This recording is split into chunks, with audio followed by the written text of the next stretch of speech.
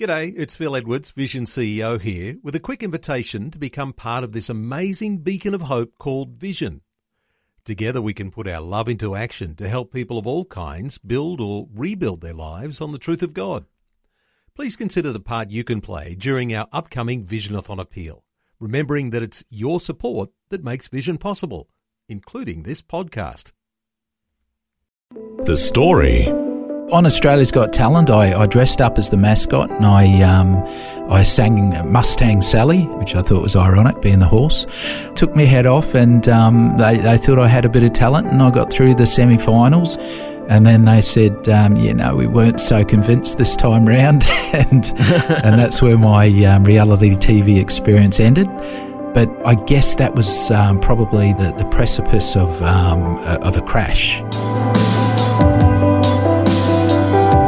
G'day, I'm Jimmy Colfax. Welcome to The Story. Well, our guest today, Justin Geange, has been quoted as saying, "Every day we put on our masks." This is kind of ironic because he put on a literal mask for years as the mascot for the Brisbane Broncos. But of course, this isn't really the kind of mask he's talking about. He'll explain more and share his story of struggling with mental illness as he has a chat with Eric Scatterbo. Welcome to the program, Justin Geange. Hey, how you doing? Real good. Glad to have you with us. And so you're a mascot. Yeah, look, it's been 20-odd years suiting up, trying to put smiles on people's dials. So it's been fun. How did you get that?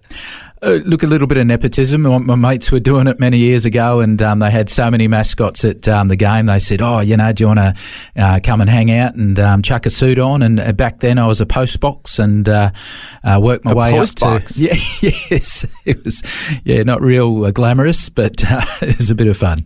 Now, you had to say to yourself, I am a postbox. Yes. I don't know. Where do you go from there? Oh, look, it's about, it's like in life, anything. It's about being the best that you can be with what you got in your hands right at that moment. So it's like, I'm going to be the best postbox that I've ever seen, Well, I imagine you were a wonderful postbox because you were then promoted up the ladder. That's right. Yeah, I was a cowboy hat after that, and then a bull, and then it just keeps getting better and better. I know. I finally got to be the horse back in 2000, and been doing that ever since up until this year. So yeah, it's been good. Okay, well, turning to more serious topics, You had this quote saying, "Every day we put on masks." So obviously there's a more serious side to this whole idea of putting masks on. Yeah, look, absolutely. I struggle with my my own mental health, and I'm the entertainer amongst my friends and all that, and so even when I was doing it tough and down, I'd had to be the life of the party, the person that would make people smile, even though I wasn't feeling that on the inside. And so, I guess the metaphor there of putting on a mask is, there's a bit in that for all of us, I guess. Isn't it interesting that so many stand-up comedians and other entertainers have metaphorical demons in their lives and struggles with mental illness? Yeah. Look, and more of that is coming out, and it's really tough, and it's about being real though. For me now, it's about taking off the mask and being pretty transparent with who I am. Mm-hmm. Okay, well, let's find out your story. Let's go back to your childhood. You grew up in New Zealand? I did. I was born at an early age. That's nice. Yeah, my dad was my hero. He used to put on big neighbourhood events and sing and eat and all that sort of stuff. And so from a very early age, I wanted to be like my dad and entertain people and make people smile. And so that's what I did. I sang in pubs and clubs as a young fella, and but with that came its own challenges, sort of battling depression and battling suicide attempts and alcoholism and things like that from an early age. Now, can we go back further? Yeah. I mean, if you were doing what you enjoy, being like your father, making people happy, then why would there be depression? Someone could ask. Yeah, look, it's kind of like a false economy. You get to the state where you love the adulation of the crowd. There's nothing better than applause and you did a great job and everything like that. And so you're living in that bubble. And then when you get off the stage, there's no applause. There's no no adulation, and all of a sudden you're left with your own thoughts, and you wonder, am I really worthy of that? And that's where I was. I wasn't the greatest singer by any stretch of the imagination, but I did enjoy the joy that it brought people. But it was having a real negative effect on myself. So you were a singer, and how did you come to Australia? Yeah, look, there was one suicide attempt where I pretty much was in a coma for a while, and the first thing that I said out of that coma when I came to was that God didn't want me, and I wrestled with that. I wasn't a Christian or anything like that at that stage, and I wrestled with that thought, that statement that I made coming to, and obviously when I look back, I think of Jeremiah 29:11. For I know the plans I have for you, plans are good and not for evil, that you may have a future and a hope. And I didn't realise at that time that God had a plan for my life. But I ended up going to a psychiatric hospital for a number of months. And my cousin, he was playing in a band called the Newsboys over in America. And oh, wow. The Newsboys? The Newsboys, yeah. So wow. He was a guitarist with the Newsboys back in the early 90s. So late 80s, wow. Early 90s. And yeah, he wrote me a letter and he said, Justin, you don't have to go through all these things that you're going through. See, I was trying to fill my life with, all sorts of things, relationships, this weird religion I'd created, drugs, alcohol, all those sort of things, trying to fill a void in my life. And he wrote me this letter saying, God loves you, and He's got a place for you, and He's got a plan for your life. And I did what every person in an institution does. I showed the letter to everyone, and I mocked my cousin. But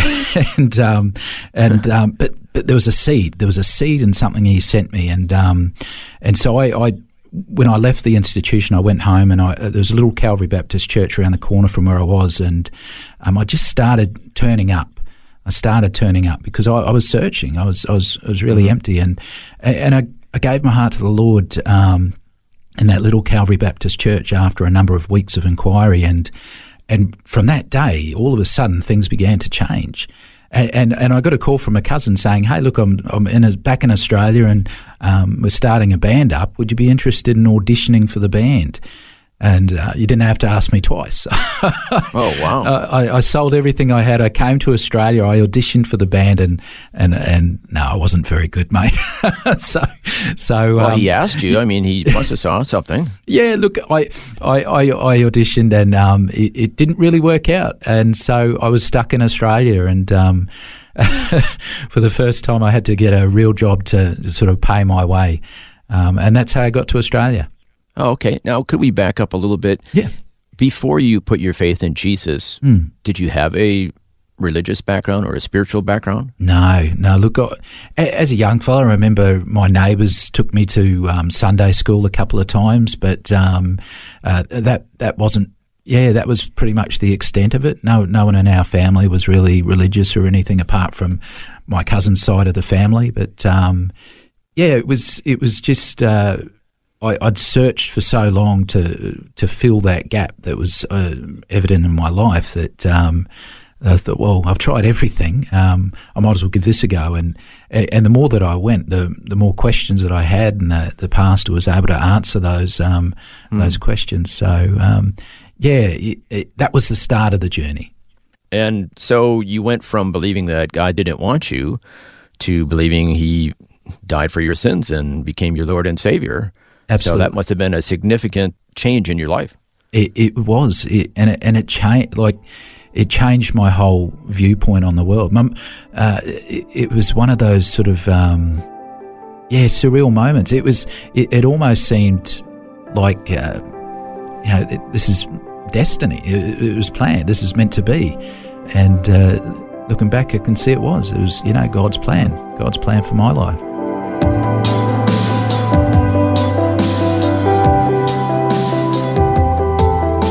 You're listening to The Story.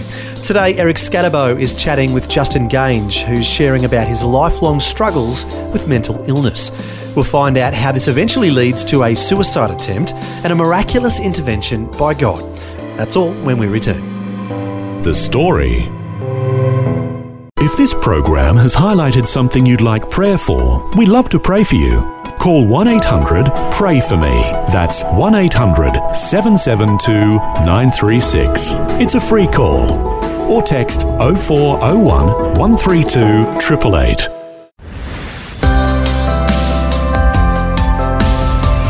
Hi, I'm Jimmy Colfax, and this is The Story. We're continuing with Eric Scatterbo chatting with Justin Geange and finding out his life story. As we heard before the break, Justin struggled with mental illness issues in his younger years growing up in New Zealand. But after he became a Christian, things seemed to be going well for him. Okay, so now you're in Australia. What happens next in your story? Look, I was doing some incredible. At church, I was really getting involved in church. I'd be on the evangelism team, and we'd go and visit prisons, and I'd share my story in prisons, and share my story on the streets with people like Mad Dog Mugford and all these different people that have, had those challenging backstories, so to speak. Mm-hmm. And I just loved it, and just interacting with people and helping people that were in tough spots. And I got into the music side of church, and so and kids' church as well. Anything that I could do, I was doing it, and I was really passionate, and God was just blessing me. Like, as I said, I didn't really have any sort of working background, but I ended up getting an apprenticeship as a plumber. Back in 94, and I met my wife in the church, and we got married in 94, and 94 was also the year that I started mascotting for the Brisbane Broncos. So it was a big year. It was oh wow. God was just blessing me, and looking back, it just continued to bless me over the years as I was being faithful to His call on my life. So that's the end of the story. Everything's fine and rosy. No problems ever again in your life? Oh, no. I'd love for that to be. Wouldn't it be nice? Yeah. No, not the case. I was doing so well at work. I climbed the ladder where I became one of the 20 top employees, the next generation in the organisation of 10,000 that would, be in top level management. So I was doing really well at work. And I was doing well with my mascotting, and I was doing well in the church, and I began to lose track of my walk with God. And I actually started to believe that I was, the master of my destiny. And so I started walking away from the bread and butter of doing life every day with God and doing life every day with Jesus. And so, I started thinking I was amazing and leaving God out of the equation. And 2012 come along, and I thought I was invincible, and I ran for state politics, and I went on Australia's Got Talent, and what did you do for them? Mascotting, or what did you do? Yeah. So on Australia's Got Talent, I dressed up as the mascot, and I sang Mustang Sally, which I thought was ironic, being the horse. You sang while in the costume? While in the costume, took my head off, and they thought I had a bit of talent, and I got through the semi-finals, and then they said, we weren't so convinced this time round, and that's where my reality TV experience ended. But I guess that was probably the precipice of a crash, impending crash, because I was doing all of this out of my own strength, and as a result, it wasn't sustainable, and I crashed at the end of 2012. I was doing it so tough that my boss kept taking me out going, you okay? What's going on? What a wonderful boss you have. Oh, he's incredible. Yeah, absolutely incredible human being. Took me out so many times that I had to go onto skim milk because I was starting to bloat.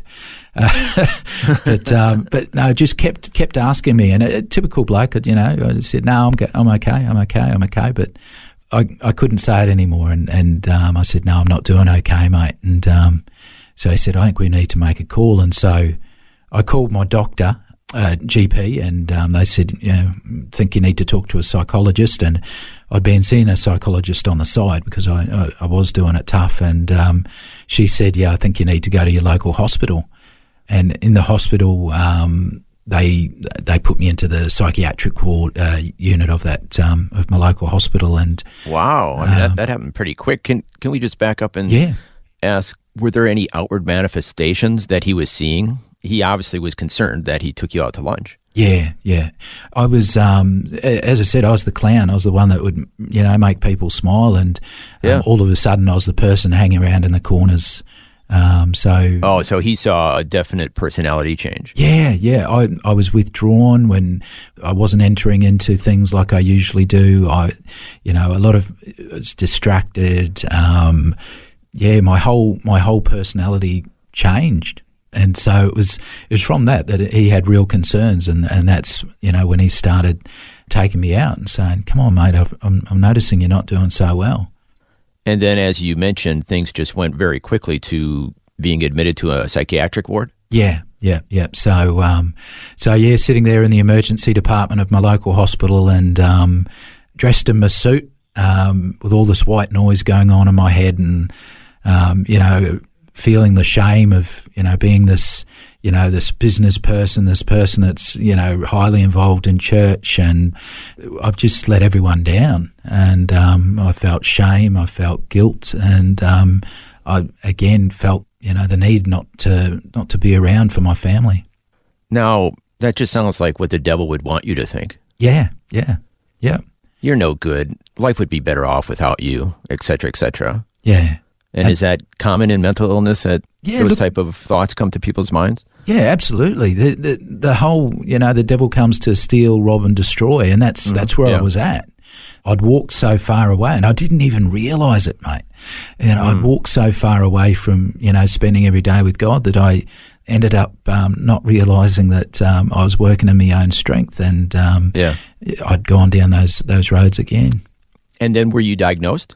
Yeah. So look, they had me in the in the ward there, and they questioned me and talked with me and everything like that. And they said, we think you've got bipolar type 2, which is a mental illness. Now, I was treated for that as a kid. I wasn't diagnosed as a teenager, because they were loath to do that back in the old days. So I was diagnosed there in that psychiatric ward, and medicated accordingly. And so I was definitely right at the the part of the lowest ebb of my life. I had a wife, 2 beautiful girls, had 2 girls through IVF through this whole awesome period of my life, and so loving family who loved me, who are awesome. And here I was, letting them all down and letting the devil have his way with my thought life. But in reality, and now looking back over your whole life, you had a mental illness, which from time to time would manifest itself. Yeah. So it wasn't your fault. It was an illness. Yeah, absolutely. And, we talk about, having a broken leg, equating, a mental illness to just like having a broken leg. You do things to accommodate for that. And so not being diagnosed until I was 40 years old was quite a confronting sort of time for me. But it gave me a little bit of understanding that, well, maybe if I treat this right, things will get better. And so that's what I did. I went back to work not long after my hospital admission, and then another hammer from the side. I was going to be losing my job of 20 years, and so all of a sudden, not only was I coping with a new diagnosis, a new lifestyle change, it was now, by the way, you won't be able to work for us anymore. And that shook me, because I had a real perception in my head that this is all I could do. I was good at it, but who would want to employ, a chubby 40-year-old who'd spent the last 20 years in an organisation and now has a mental illness? Who would want to employ me? And so, again, the lies of the enemy coming into my head, thinking that the best thing that I could do for my family would be to activate my life insurance and take my life. And I went back there, and on the 1st of August 2013, that's the path I tried to take. So you had another suicide attempt? Another suicide attempt. And again, another God intervention. I sent an email, the modern day technology, to my wife, my boss, and a friend, and I apologised. I apologised that I wasn't the father that I should be, the husband that I should be, the employer, the friend, and I said goodbye, and that was it as far as I was concerned. But my boss got straight on to my wife and said, look, we need to get the police involved and try and find him, and because no one knew where I was. But my wife said, you know what, I've got a gut instinct. I've got something going on that says I want to search in one particular place. And she got our friend in the car, and they drove for an hour down to a spot on the southern beaches of Queensland, and pulled into the car park, and there's my car, the first car they saw. So just a miracle that they found me, and they try to get me out of the car. I'm, supermodel good looks, but heavy bones, and so they couldn't get me out of the car. And next thing, a car pulls up beside them, and it's a big Polynesian nurse from one of the hospitals, and he picks me up like a rag doll and throws me out onto the ground. And my wife starts, slapping me across the face, trying to get a response, and they did. They got to me in time, and miracle number 2. And the ambos pull in, and they said when someone doesn't want to be found, they don't get found. And so miracle number 3, God intervened. Yeah. So now this mental illness has obviously been really, really impacting your life to the point of attempting suicide again. Yeah. What has changed? What happened?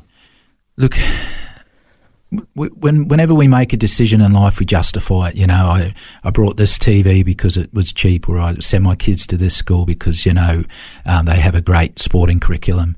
And so what I found myself doing when I came to again was I began to justify why I did what I did. And all my friends and all the people I worked with, they were coming and visiting me and sending me messages saying, why? We don't understand. You're the one that we come to when we're doing it tough. Why? And so I began to justify and explain. And as I shared my story, it actually gave permission to all my friends to start sharing their stories, to be a bit more transparent with, I'm struggling with this, or I'm battling with self-worth or depression, and the more I started sharing, the more other people were sharing with me their stories. And I realised, hang on, maybe I've gone through what I've gone through to be able to have conversations with other people that are doing it tough. Mm-hmm. And the more that I began to share, the more it opened up for other people to share, and I realised that, this is a tough road, but God has me here for a reason.